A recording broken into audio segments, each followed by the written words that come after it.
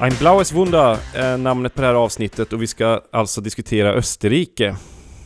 Yes, det var ju val i förrgår och det gick mycket, mycket bra för dem vi håller på, det vill säga FPÖ. Och de har ju partifärgen blå. Mm. De har i flera år haft det där lite som ett mantra att det ska ske ett blått under, eller hur? Ja, det är ju faktiskt ett uttryck, så att säga, generellt.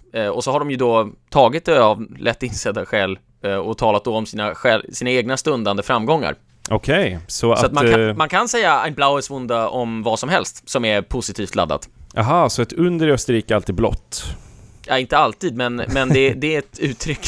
Ja, och nu blev det igen. Ja, det var kul. I Österrike får man väl säga att man får nog utgå från fler blåa under framöver, för att det ser väldigt positivt ut inför framtiden. Det är lite kul att de har färgen blå där, medan de borgerliga, motsvarande borgerliga, är svarta. Ja, och de körde ju en ny moderatkampanj lite light här. Och det intressanta med de borgerliga är att först bytte de färg från svart till turkost och kallar sig det nya, precis som Moderaterna gjorde inför 2006. Men sedan, istället för att anpassa politiken vänsterut, så anpassar de den högerut, det vill säga de snodde FPÖs hela invandringspolitik rakt av. Just det, precis. Så att de har triangulerat högerut. Jag kommer att fortsätta på det här spåret, men innan jag glömmer bort det vill jag faktiskt passa på att tacka Torbjörn som har swishat också. Så att jag bryter in den här innan vi har fallit alldeles för djupt ner i Österrike-träsket i positiv bemärkelse. Ja. Så att Torbjörn har skickat en 1000-lapp, och den här Torbjörn har faktiskt skickat 2000-lappar tidigare, så att det här är en väldigt givmild person. Så 3000 tack totalt till dig, Torbjörn. Väldigt, väldigt uppskattat. Stort tack. Ja, stort tack. Väldigt snällt. Och fick också in någon annan swish där han skrev att en annan person skrev att det var väldigt ärorikt att få veckovisa avsnitt nu. Ja, så vad roligt. Det ska vi fortsätta med. Ja, och då har alltså ÖVP, Österreichische Volkspartei, kallas de kanske? De borgerliga. Alltså kopierat FPÖs politik. Men det tog lite tid innan det gav genomslag, väl? Alltså det säger nu. Egentligen gick det ganska fort faktiskt, för att de bytte partiledare nu i maj i år. Maj eller april, jag kommer inte ihåg. Och han tog bara programmet rakt av. Och så körde de en personvalskampanj på honom. Och en ny färg och FPÖs politik. Och då gick de från 20% till dryga 30% på 5-6 månader. Oj, se där ja. Jag trodde nämligen att det var lite av en liknande process som Moderaterna tampas med, att gradvis vrida upp det där. Men här har man alltså uttryckligen gått ut och sagt att nu blir det ny politik, en ny ledare och så vidare, istället för det här moderata småstegens process hela tiden. Precis, alltså man har ju faktiskt varit ganska ärlig och sagt att vi har haft fel. Ganska likt Moderaterna med avseende på den svenska modellen och sådär inför 2006. Att vi tycker det är bra att parterna gör upp på arbetsmarknaden. I grunden så är det bra med lagar om anställningsskydd i ordning på svensk arbetsmarknad. Sådär. Vi har haft kategoriskt fel i 40 år, typ. Nu har vi ändrat oss. Så att bara på ett halvår har man alltså fått 10% extra i princip. Ja. Väldigt intressant. Det här är ju någonting som är symptomatiskt för inte bara Europa utan hela västvärlden idag, att politik handlar ju idag mer än något annat, så handlar det om person.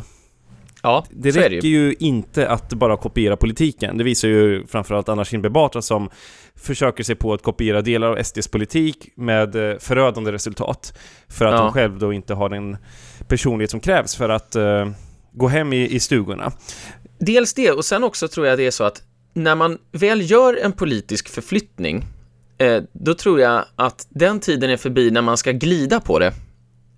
Alltså man ska göra ett radikalt omtag snabbt, riva bort plåstret direkt, istället för att sakta men säkert ta bort det. Alltså Anna Kinberg Batra, hon skulle ha varit tydligare. Hon var ju väldigt otydlig, men hon skulle ha sagt exakt så här mycket kommer jag närma mig i Sverigedemokraterna, exakt så här mycket fel har vi haft tidigare.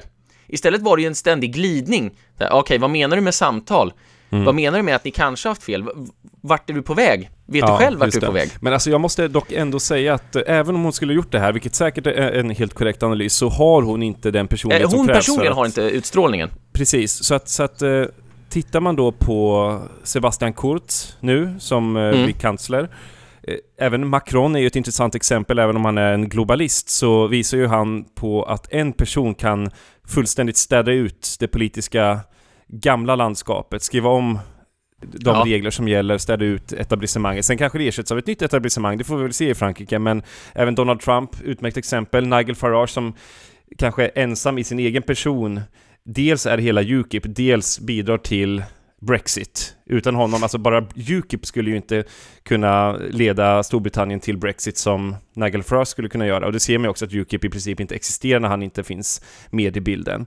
Så att på alla sätt så är det här ett nytt politiskt landskap som växer fram, som passar utmärkt i den mediala dramaturgi som finns idag. Och som medierna själva vill ha, som medierna skriker efter. Smarta politiker utnyttjar detta, så som Donald Trump till exempel. Heinz Christian Strache är också... Ja, han är ju jätteprofilerad och har varit i flera år. Precis, det vill säga FPÖs partiordförande, H.C. Strache, mer känt alltså, som det. Partier behöver galjonsfigurer mer än någonsin. Jag tror att det traditionella partiet, det är från en svunnen tid, alltså själva idén då, både rent bokstavligt, men partiernas tid är ute. Just det. I den klassiska bemärkelsen. En sån politiker som Göran Persson skulle aldrig kunna bli statsminister igen i Sverige. Dels är han förmodligen för gammal, men framförallt så är inte han tillräckligt mycket av en personlighet. Nej, just det. Och han är inte tillräckligt mycket av en anpassad personlighet för Twitter, Facebook, Instagram, Snapchat, alla de här sociala mediekanalerna som går hypersnabbt. Jag tror också det, och då kan man ju fråga sig, ja men varför har vi i så fall fortfarande i Sverige sådana urtrista politiker som inte alls är karismatiska? Varför finns de fortfarande kvar? Men det är ju precis som du säger då, att de lever på lånad tid egentligen, eller att du kan ju leva på gamla meriter ett tag i alla fall. Ja. Och dessutom, har du varit först med någonting så behöver du ju inte ha den, ska vi säga, gudabenådade karisma som krävs idag. Ta bara Jimmie Åkesson, han är ju en stor politiker i Sverige. Sen är han ju kanske inte vad människor skulle kalla den allra mest karismatiska människan som bryter igenom rutan, utan det är ju vad många människor tycker är en ganska sansad politiker, lugn och vältalig, lite sådär va? Men han är ju inte en Macron, han är inte en Sebastian Kurz, han är inte en Donald Trump. Långt ifrån. Nej, alltså han var ju först dock med att vara partiordförande för ett parti som rönte de här stora invandringskritiska, eller framgångar på invandringskritisk grund i Sverige. Så att han kan ju leva på det väldigt länge i alla fall, men en Jimmie Åkesson idag skulle ha mycket svårare att bryta igenom i svenskt politiskt landskap, eller något annat europeiskt land för den delen också. Det skulle vara otroligt mycket svårare idag jämfört med när han började segla upp på bilden där någonstans 2005 när han blev partiordförande för SD. Ja, jag håller med dig. Jimmie Åkesson skulle jag placera i kategorin Göran Persson, Fredrik Reinfeldt, Torbjörn Fälldin, Ingvar Carlsson, alltså lugna, habila partigängare egentligen. Som kan det organisatoriska arbetet, trivs i en partistruktur, och sakta men säkert maler på hela tiden, följsamt. I Sverige har vi inget exempel alls på en stark karismatisk person som går in i politiken. Men vi har ju politiker som försöker axla den rollen lite grann. Jag tycker Annie Lööf försöker väl, jag tycker inte hon lyckas så väl, men hon försöker. Fridolin försöker, men inte tillräckligt mycket. Alltså det är ändå personer som har någon form av utstrålning på ett annat sätt. Sen har de ju raserat sitt förtroende på andra sätt. Fridolin, exakt. Alltså, det har de absolut. Visst är det så. Lena Melin, hon skrev ju en krönika där hon proklamerade att en svensk Trump skulle sopa mattan med Jimmie Åkesson. Gud bevare oss för en svensk Donald Trump, skrev hon för ett år sedan. Och hon har ju faktiskt rätt i det. Idag handlar politik om person mycket. Det betyder ju inte som sagt att du kan ersätta politiken och bara ha person. Båda är ju väldigt viktiga i symbios med varandra. Därför är det ju jätteintressant att se vad som händer med Moderaterna i Sverige framöver. De börjar ju nu kopiera SDs politik precis som ÖVP kopierade FPÖs politik. Jag tror att de hade tjänat mest på att ha Hanif Bali. Jag är nog faktiskt inte benägen att hålla med dig där. Han är ju en frisk fläkt på Twitter och han har säkert redpillrat många människor där med sitt twittrande mot vänstertroll, säkert. Och det är ju gott så. Men att sen ta den populariteten från Twitter och ta det ut i offentligheten på ett annat sätt. Twitter är fortfarande mycket av en ankdamm. Det tror inte jag att Hanif Bali skulle lyckas med. Han ger ju ett lite ovuxet intryck i vissa tv-intervjuer där man ser honom. Och han är inte alls på samma nivå i de tv-intervjuerna som han är i sina ibland lite roliga tweets. Ja, men man vet inte. Alltså jag tror att det hade rört om på ett annat sätt. Alltså det var helt klart helt rätt av dem att inte välja Mikael Odenberg, för han kom ju verkligen från den gamla skolan. Kristersson, ja, jag vet inte vad jag ska säga om Ulf Kristersson. Men innan vi drar iväg för långt på det här ska jag bara säga att om vi återgår till valet så är det ett intressant valresultat på väldigt, väldigt många sätt. FPÖ går starkt framåt, det ledande oppositionspartiet. De gröna hade i runda slängar 14% förra valet. De splittrades i 2 partier. Det ena, de gröna då, kom inte in, utan utbrytaren Peter Pilz kom in med sin nya liste Pilz. Okay. Och det visar ju också att en stark person oavsett politisk åskådning har större chanser än ett klassiskt parti. Just det, så de gröna hade ingen stark personlighet här, ingen profil som de profilerade, eller? Nej, han var ju en av de absolut starkaste profilerna de hade, kanske den starkaste. Det är svårt att... Ja, ingen i det partiet var riktigt profilerad sådär som Strache eller Kurz, men han var ju absolut en ledande profil och uppfattades som väldigt genuin. Men sen ska jag också säga att ett annat intressant resultat är att Socialdemokraterna gick fram, visserligen marginellt, ytterst marginellt, alltså 0,07% eller något sånt där. Det rör sig om några tusen röster. Men så bägge regeringspartierna och det ledande oppositionspartiet gick fram i det här valet. Just det. Vilket är en paradox, kan man säga. Den bild som kablats ut i media är ju att sossarna tappar och gör ett otroligt dåligt val. Det är väl de går ju fram. Modifikation, men precis, de gick fram 0,04% ser jag här i valresultatet. Så att det är ju det slutgiltiga resultatet kommer på torsdag, men förmodligen kommer inte så mycket att ändras till dess. Och sossarna blir också marginellt större då, nästan 1 procentenhet än FPÖ. Ja. Förmodligen. Tidigt var det ju tal om att FPÖ skulle bli 2, men de är hack i häl på sossarna, eller hur? Ja. Och det här visar ju också den enorma förskjutningen så tillvida att nu ses ju det här i Österrike som en framgång för sossarna. Många sossar hade förväntat sig ett sämre resultat än 27% eller vad de får till slut, 26-27. Och det gör att partiledaren går stärkt internt ur det här. Det betyder inte att han sitter kvar, för det är inte säkert att han vill sitta kvar eftersom han inte kommer att kunna bli kansler förmodligen. Och vilket han har varit tidigare då. Men ändå så är det så att i en modern västeuropeisk socialdemokrati så är numera 26-27%, det är riktigt, riktigt bra. Ja, absolut. Och det hade ju varit otänkbart bara för 10 år sedan. Alltså då hade ju alla sagt bra är allting över 40, godkänt är allting över 35. Ja. Och ÖVP, de borgerliga, de stiger med 7,5%, FPÖ ökar med 5,5%. Så det är de 2 stora vinnarna, alltså de invandringskritiska partierna. FPÖ är mer invandringskritiskt, ÖVP är lite mer av en kopia, men som ändå har lyckats med kopieringen eftersom Sebastian Kurz då är ett politiskt underbarn och i alla fall än så länge har han kallats för det.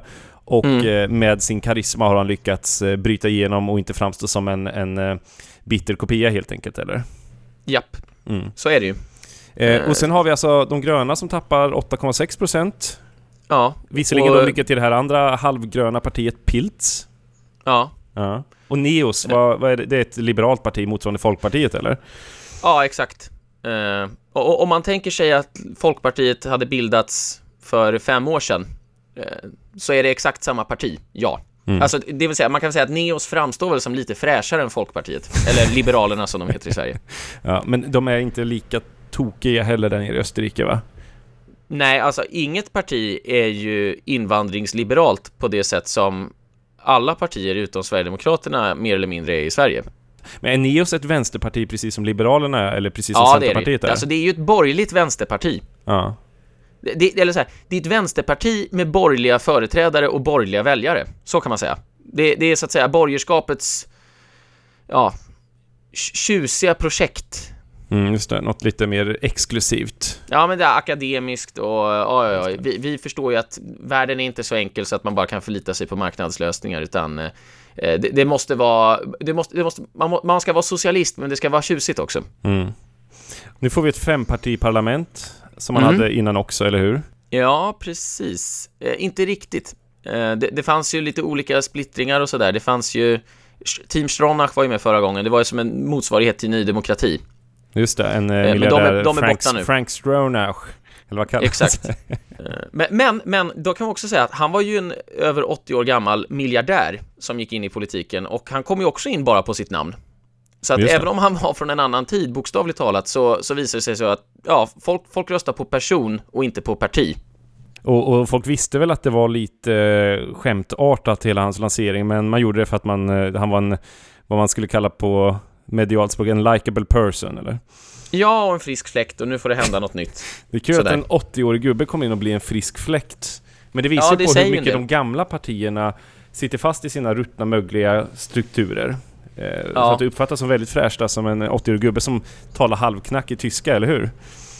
Ja, det skulle vara väldigt intressant att se om någon kunde lansera en personkampanj inom något svenskt fackförbund. Och kanske inte vinna, men gå väldigt starkt. Ja, men jag menar, till, alltså. Om man tänker efter, varför ska det vara partiböcker överallt nu för tiden? Ja, jätteintressant faktiskt. Och som sagt, gång efter annan bekräftas ju alltså den här tesen att det är person det handlar om idag. Karismatiska personer med budskap som bryter igenom i media. Som lyckas paketera budskapet på ett sätt att du får en stor sekundärdebatt, att det delas mycket på sociala medier. Allting, you name it alltså. Så att den här gamla erfarenheten att du har varit i politiken i 40 års tid, som Mikael Odenberg lyfter fram som sin viktigaste erfarenhet och anledning till att han skulle bli ordförande för Moderaterna, det var ju helt dödfött. Nu vet inte jag vad som hände med hans kandidatur. Och nu vet inte jag exakt hur Kristersson kommer att göra framöver, men eftersom jag lyfte lite tidigare i avsnittet så är det intressant att du har Österrike där ett moderat parti kopierar FPÖ, men som samtidigt har en karismatisk ledare och lyckas. Vad händer i Sverige när man har ett parti som kopierar SD men som inte riktigt har en ledare som är i Sebastian Kurz nivå? Kommer Kristersson lyckas ta tillbaka väljare? Det är inte omöjligt alltså, men det blir nog svårare för honom än vad det var för Kurz i alla fall, va? Ja. Och förlåt jag avbryter, men sen ska jag i och för sig betona att han har ju möjligen tagit en och annan FPÖ-väljare, men FPÖ har ju också ökat samtidigt som ÖVP har ökat, så att det är inte så att FPÖ har lidit av det här egentligen. Nej. Sen ska man också säga att det blir väldigt intressant att se. Det finns bara 3 kombinationer för regeringsbildningen. Det finns de borgerliga och FPÖ. Det finns Socialdemokraterna och FPÖ. Och det finns Socialdemokraterna och de borgerliga. Och det blir väldigt svårt för de borgerliga att bilda en ny koalition med Socialdemokraterna, för det har man haft nu i 10 år. Och det har inte gått bra alls. Samtidigt så är det så att FPÖ måste ju verkligen se till att de får igenom mycket av sin politik om de bildar regering med någon, för att de kan så att säga inte vara nöjda bara med att få hamna i regering. Det har de redan testat en gång, och väljarnas dom blev stenhård. Då åkte de ner från 27 till 10%. För att de inte uppfattades som att de stod upp tillräckligt hårt för vad de hade lovat. Det här var alltså 2002 eller 2000? Ja, 2000 till 2002. Det blev nyval och då åkte de ner från 27 till 10. Just det. Det var väl också i samma veva som EU införde politiska sanktioner mot Österrike för att man hade röstat på ett parti som hade Jörg Haider som ordförande då, det vill säga alltså FPÖ. Exakt. Så det blir intressant att följa hur Österrike som första västeuropeiska land, får man väl säga, kanske går tydligt i ungersk-polsk riktning.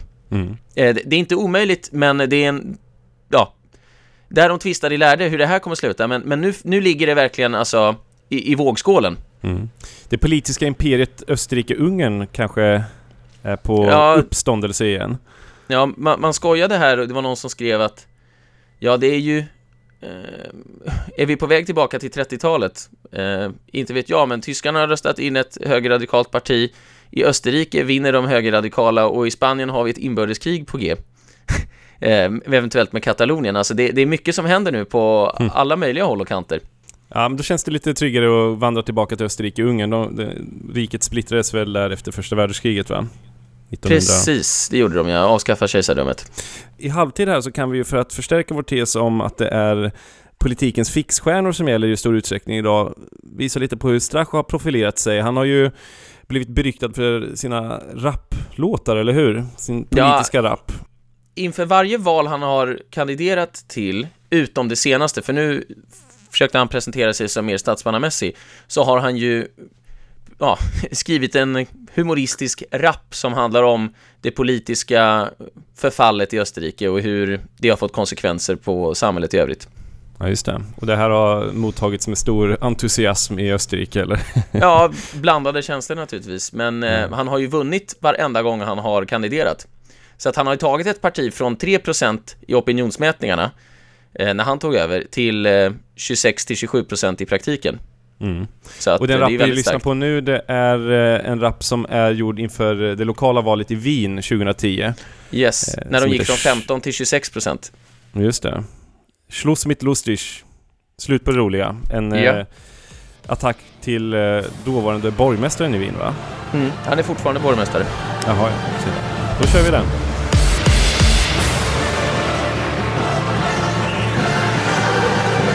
Ladies and gentlemen, let's get ready for change!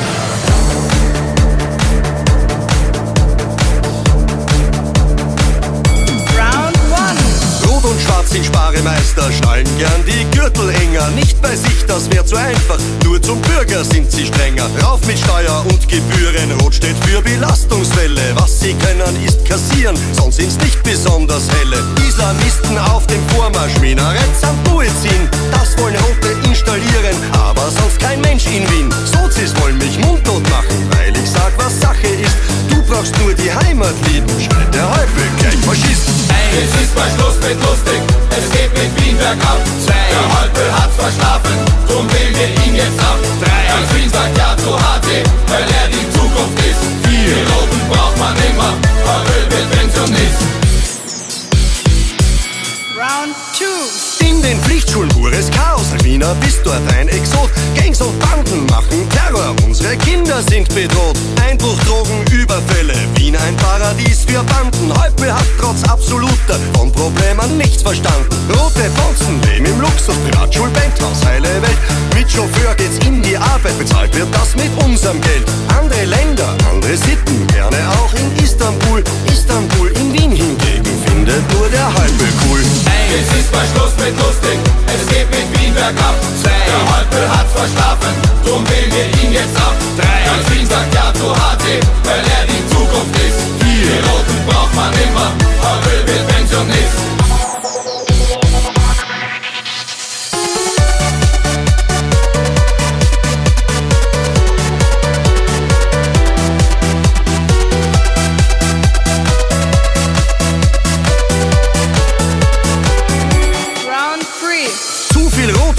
Fremdes, beides tut hier niemand gut. Deshalb lautet die Parole mehr Mut für unser Wiener Blut. Für die Jungen Arbeit, Hoffnung, für uns alle Sicherheit. Und wer unter Unrecht leidet, für den will ich Gerechtigkeit. Es ist mal Schluss mit lustig, mit HC geht's bergauf. 2, die Vollgas aber richtig, die Roten mischen wir auf. 3, ganz Wien sagt ja zu HC, weil er die Zukunft ist. 4, die Roten braucht man immer, Häupl wird Pensionist.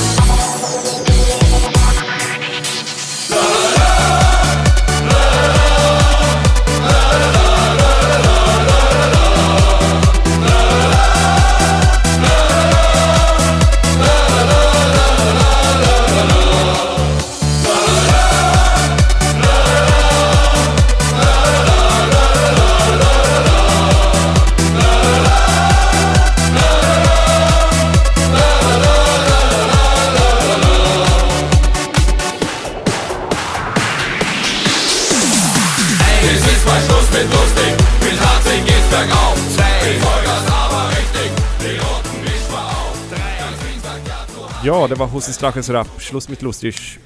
En bra dänga tycker jag. Ja, han är rolig. Jag spelade den väldigt mycket när 2010 när den kom, så jobbade ju jag på Moderaternas riksdagskansli.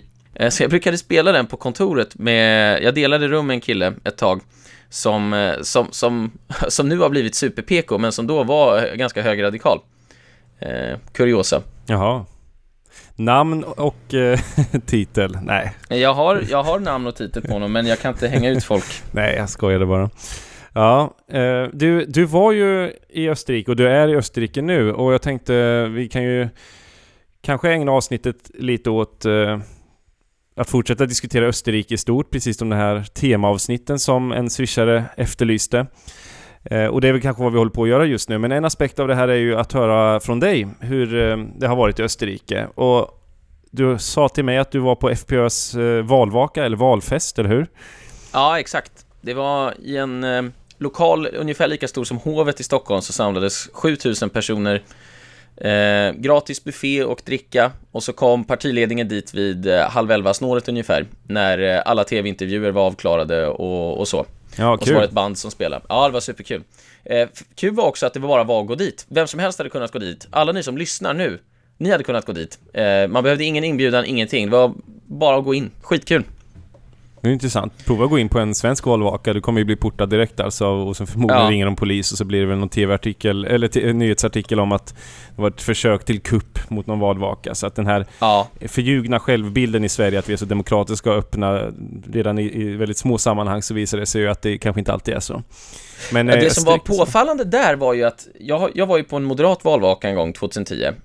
Och det var ju bara, precis som du säger, man behövde ju en inbjudan och så vidare. Och det var ju mycket riktigt bara funktionärer på plats. Tjänstemän, riksdagsledamöter, ja, det fanns väl inte en enda vanlig väljare där egentligen, va? Exakt, och här var det ju tvärtom. Här kanske det var 100 stycken av 7000 som var politiker och högre tjänstemän och sådär. Men i övrigt så var det ju bara vanliga människor som hade gått dit, som hade röstat på FPÖ.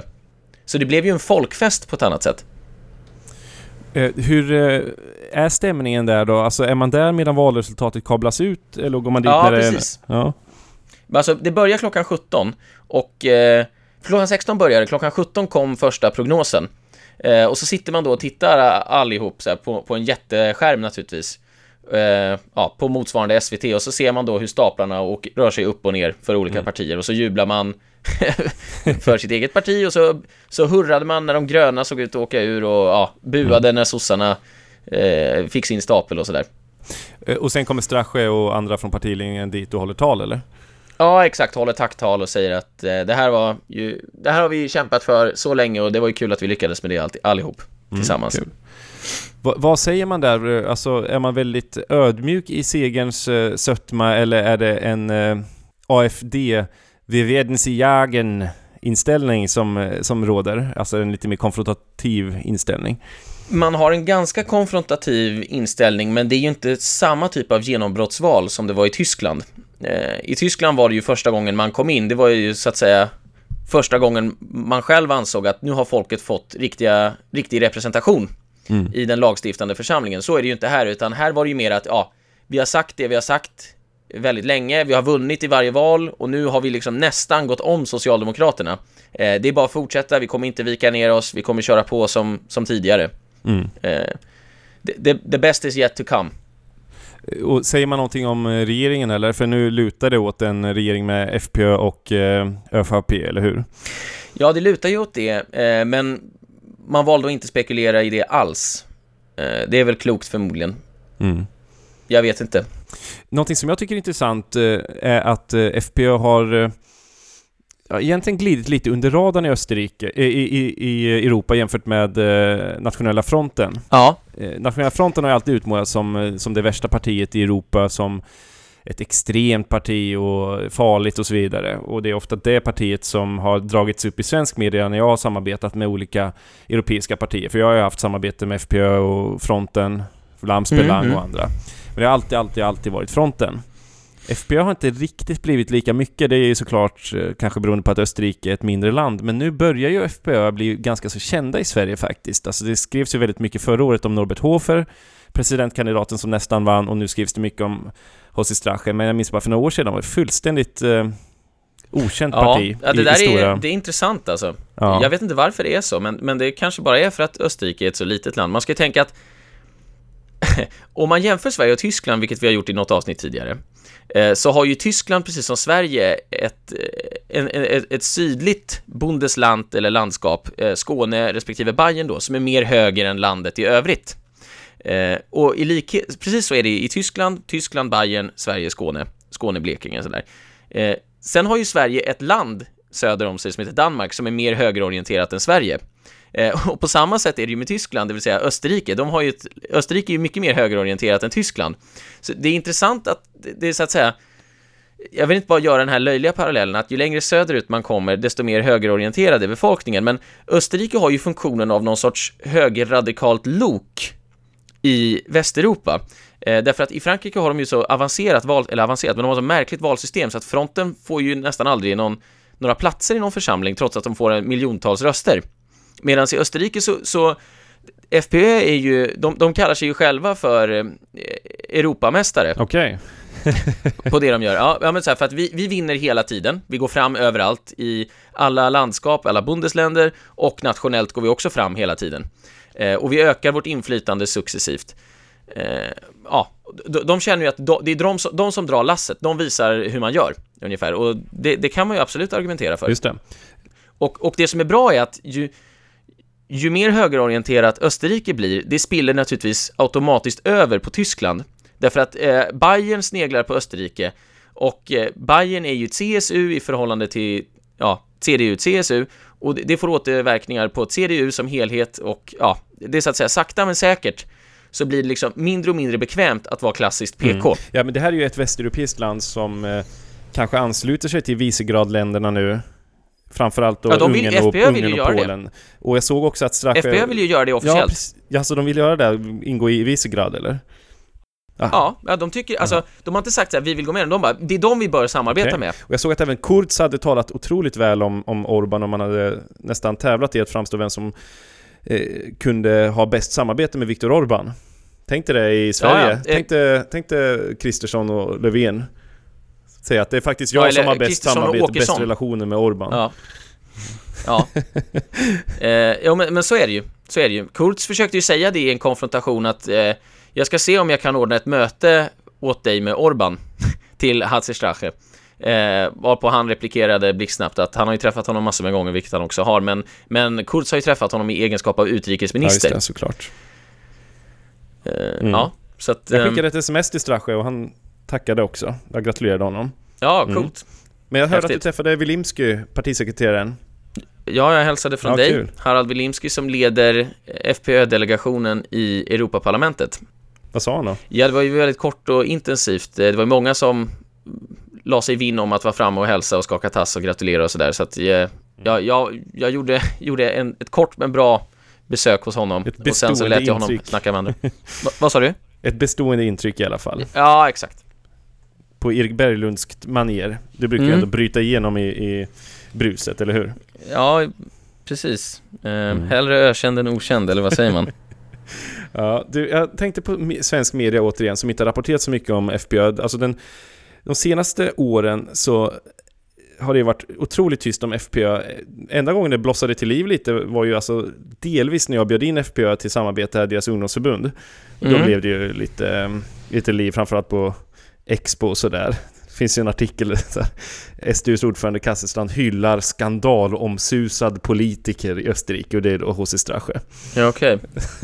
Ja, vad ska man säga? Så här, skandalomsusad politiker, ungefär som att det skulle vara någon sån där som ingen ens ville komma i närheten då.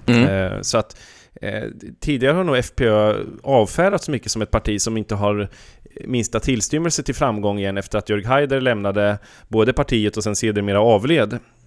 Idag tror jag att man tar FPÖ mycket, mycket mer på allvar i till och med svensk media. Alltså. Ja, man trodde nog, Jörg Haider var ju väldigt tidig. De fick ju 27% 99. Just det. Och sen rasade de ju ner på 10% som bekant då. Då tror jag många drog en lättnadens suck och tänkte att men Jörg Haider kanske var vilket han ju var. Han var ju ett politiskt fenomen, ett geni enligt många. Men då kanske många tänkte att men nu, han var undantaget som bekräftar regeln. Det går inte att genomföra eller det går inte att ägna sig åt invandringskritik i Västeuropa, därför att vi är alldeles för liberala och vi har kommit alldeles för långt. Och nu visar det sig att det finns ju sådana här partier överallt. Och i USA så har de ju till och med en president som är högerradikal enligt vissa. Jag vet inte hur högerradikal han är, men han är ju i alla fall inte politiskt korrekt. Så kan man säga. Ja, jag kollar upp vår favorit Wolfgang Hansson på Aftonbladet som är någon slags självutnämnd expert då på Österrike. Och jag såg vad han hade skrivit i samband med presidentvalet där förra året när Norbert Hofer, som är lite mer timid kanske än Strache, när Norbert Hofer var kandidat. Och då skrev han att efter Hofer så intar FPÖs partiledare H.C. Strache scenen. Då försvinner det lugna och nästan nyanserade. Det är som om den snälla polisen ersatts av en elak. Han pratar om den oerhörda skada som har drabbat Österrike när 1 miljon flyktingar illegalt kommit hit. Och då sätter han då illegalt i citationstecken, ungefär som att det inte finns illegala invandrare. Så porträtterar han Strache då som en total katastrof och en osympatisk jävel som ingen vill rösta på. Och sen skriver han nu i sin senaste valanalys, det vill säga idag då, eller igår: även partiledaren H.C. Strache är en populär politiker. Därför var det inga höga odds på att det skulle gå bra för FPÖ även i parlamentsvalet. Nej, det är ju helt otroligt. Du ser, alltså han jämför då, H.C. Strache är minst lika populär som Norbert Hofer, men för ett år sedan så var det mer det här att Strache är en katastrof, han kommer inte lyckas med någonting.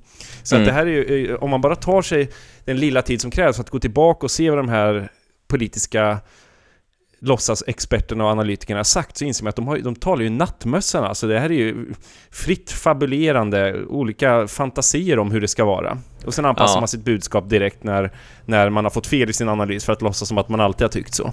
Det blir så uppenbart larvigt när svenska politiker, jag tänker på Wallström, Carl Bildt, Reinfeldt, Löfven, alltså statsministrar och utrikesministrar, vill försöka göra gällande att de står för någon form av ledarskap i världen rent utrikespolitiskt. Det gör de ju inte alls, utan de kommenterar ju allting hela tiden. Och sen vill de låta påskina i Sverige att de har varit med och fattat viktiga beslut.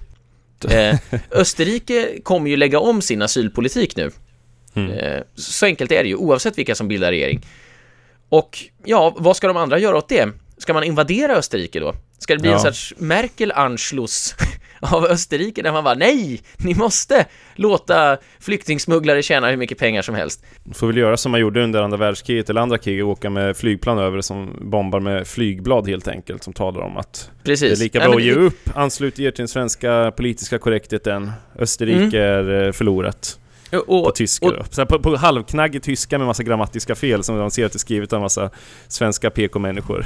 Ja, men det visar också hur förlegade de är i sin syn på hur politik fungerar idag. Därför att de har det här partiperspektivet. Alltså Carl Bildt tror ju att utrikespolitiken formas på de möten han är inbjuden till i Bryssel, i andra så att säga bilaterala organ där man sitter och diskuterar hur man ska göra med Ukraina och Putin och hit och dit. Men i första hand är det givetvis ett lands storlek och dess vapenmakt och dess ekonomi som spelar roll, men i andra hand är det ju faktiskt så att om man är ute och bildar opinion, vilket exempelvis FPÖ har varit nu i nästan 35 år, ja då är det ju det som kommer att ge utslag till slut i form av valresultat, ökat politiskt inflytande och till slut då att man omsätter det man lovar i praktiken. Inte att man så att säga blir krönikör på en tidning och sen tar steget liksom snett in i byråkratin och sen blir minister och sen fortsätter att babbla med andra politiker fram och tillbaka. Nu är jag jättenyfiken på att höra hur kommer det bli rent realpolitiskt, för att som invandringskritiker och nationalist och allt vad man vill kalla det, så har man ju visserligen då kunnat glädjas emellanåt att vår typ av partier får framgångar i Europa, i olika länder, men det vi i slutändan är intresserade av är ju realpolitiken. Och att bara heja på ett lag, ett parti som det går bra för val efter val men som inte får inflytande, det blir bara destruktivt för samhällsutvecklingen, för då får man den här chimären att det går bra men samtidigt så fortsätter den tidigare politiken som det har varit till exempel i Sverige, de med Sverigedemokraterna, som egentligen bara har lett till rent realpolitiskt då att Sverige har tagit in ännu fler invandrare som inte har här att göra. Tänk på migrationsöverenskommelsen med Moderaterna och MP. Men kan nu FPÖ, när de går in i regeringen med ÖVP, vilket det lutar åt, kan de påverka realpolitiken? Alltså kan de lägga om den? Och vad, exakt hur? Alltså pratar vi bara asylinvandringen? Kommer det bli som Ungern, eller kommer de se till att städa ut bland de kulturmarxister som har tagit över stora samhällsinstitutioner också? Kommer de göra en marsch genom institutionerna, eller vad gör man? Ja, jag tror att det kommer bli någonting som går åt det hållet, vilket givetvis kommer följas av demonstrationer av den organiserade vänstern och så vidare. De har ju redan börjat demonstrera mot Strache i regeringen och sådär. Ja, men det var ett sundhetstecken. Då gillar vi honom ännu mer. Ja, men det tror jag. Samtidigt är de ju visa av erfarenhet, det vill säga de vet ju att det gäller att få stort genomslag direkt. Alltså inte som förra gången att man så att säga väntar och hoppas att koalitionspartnern ska ge vika eller vara schysst, utan det blir nog rätt tuffa förhandlingar innan det bildas en ny regering. Och då kommer man nog se att de skrider till verket omedelbart. De har ju talat mycket om att demokratisera Österrike med Schweiz som förebild, alltså fler folkomröstningar. Mer lokal demokrati. De vill ju ta bort till exempel public service-avgifter. Alltså de vill ju verkligen gå efter, jaga vänstern så att säga, inifrån staten. Kan man hoppas på ett totalstopp för asylinvandring? Eller är det vet jag hoppas inte. På för mycket? Det vet jag inte. Samtidigt ska man också säga att de borgerliga, som ju blev störst och som i egenskap av Kurz naturligtvis har uppdraget att bilda regering i första hand, de har ju också en enorm press på sig, han personligen, därför att han har ju också satsat allt på sig själv som kort, som trovärdighetsbärare, och får inte han genomslag för den politik som han har stulit inom citationstecken från FPÖ, ja då rasar nog det partiet samman, alltså direkt. Ja, han är en karriärist och det har gått bra för honom, men det är viktigt för honom att han också nu har han ju sin chans. Det är nu han måste förändra. Gör han det inte nu så kommer han inte få förtroende i framtiden. Och den tid är ju förbi när man kan säga att man kan inte skylla på EU längre och säga att vi vill göra allt det här men vi får inte. Ungern har ju visat att man kan göra precis vad man vill och man får göra vad man vill. Och det enda som kan hända är att Merkel blir sur. Och i Österrike så är ju Ungern och även Polen, men framförallt också kanske Slovakien är väl bara en timmes tågresa bort, va? Men det är ju så väldigt nära också de där länderna, eller hur? Jämfört med Sverige. Ja. Absolut. Och även delvis också kulturellt, jag säger inte direkt, men delvis finns det väl starkare östeuropeiska inslag i Österrike än vad det gör i Sverige till exempel, va? Ja, det överlappar ju. Alltså, det är ju bara att tänka sig om Finland eller rättare sagt, om finnarna hade bott i Norge, det vill säga vi hade haft en lång gräns mot Finland. Nu har vi ju det i alla fall, men inte på samma sätt som mot Norge. Och de hade drivit sin politik lika så att säga hårt i invandringsfrågan som de gör och har gjort. Då hade ju det spilt över på Sverige mycket, mycket tidigare. På samma sätt hade det varit om Danmark hade gränsat till Sverige direkt. Då hade det också spilt över mycket tidigare. Ja, det är en intressant liknelse. Nu känns ju Finland isolerat och österut, och Danmark, vattnet delar liksom länderna bokstavligt talat, eller landmassan, och därigenom länderna. Så är det ju inte här, utan här kan ju alla åka till Budapest eller till Prag eller till Presburg, Bratislava och se hur det är. Och man har ju också förhållandevis många invandrade slovaker, tjecker, ungrare, polacker i Österrike som beskriver situationen i sina hemländer och varför de föredrar det framför det som håller på att hända här. Men som sagt, då skickar jag en liten önskan här till dig som du gärna får vidarebefordra till det österrikiska samfundet, att nu är det realpolitisk förändring som gäller. Jag ska ta med mig detta. Du är ju mitt sändebud där nere, Erik. Ja, precis. Ja, tack för den här analysen direkt från Wien, Erik Berglund. Tack själv. Och när får vi ett besked i regeringsfrågan, tror du? Jag tror att det kan dröja. Som sagt, rösterna är färdigräknade först på torsdag, och sen måste ju presidenten, det vill säga den gröne Alexander van der Bellen, måste ge regeringsuppdraget eller uppdraget att bilda regering till någon, och rimligen kommer det först gå till Kurz. Och han kommer ju naturligtvis inleda samtal med såväl FPÖ som Socialdemokraterna, så att det här kan hålla på länge. Jag minns att risken att det blir en ÖVP-sosse-regering, finns den risken kvar, eller? Alltså 1-3. Alltså, så pass stor ändå? Alltså, man vet ju inte. Österrike, alltså de har inte den här nojan som vi har i Sverige, att det är regeringskris så fort någon inte har egen majoritet ungefär, utan efter valet 2006 till exempel så förhandlade ju de borgerliga och Socialdemokraterna i 9 månader innan det blev någon ny koalition. Så de hade en expeditionsministär jättelänge. Så att det här är inte människor som låter sig pressas. Nej, just det. I Sverige var det väl möjligen 9 timmars förhandling mellan Miljöpartiet och sossarna innan de ingick regeringssamarbetet, kan jag tänka mig. Ja, men något 9 sånt. minuter. Ja, okej, vad intressant. Det ska bli otroligt intressant att följa Österrike som en lysande stjärna på den europeiska himlen. Och en framgång och glädjas åt som vi hoppas följs av realpolitisk förändring. Men du ska njuta så mycket där nere i Österrike. Ja, det är 25 grader varmt. 25 grader varmt? Ja, det var det igår. Jag tror det ska bli varmt idag också. Jäklar du. Så du går runt i t-shirt och shorts, eller? Ja. Ja, det gör jag inte här. Det kan jag säga. I Helsingfors? Nej. Ja, men man kan ju visserligen göra det. Men ja. Jag undviker nog. Du, vad bra. Vi hörs, Erik. Det gör vi. Fint. Hej, hej. We used to have it all, but now's our curtain call. So hold for the applause. And wave out to the crowd and take our final bow. Oh, it's our time to go, but at least we stole the show. At least we stole the show. At least we stole the show. At least we stole the show. At least we stole the show.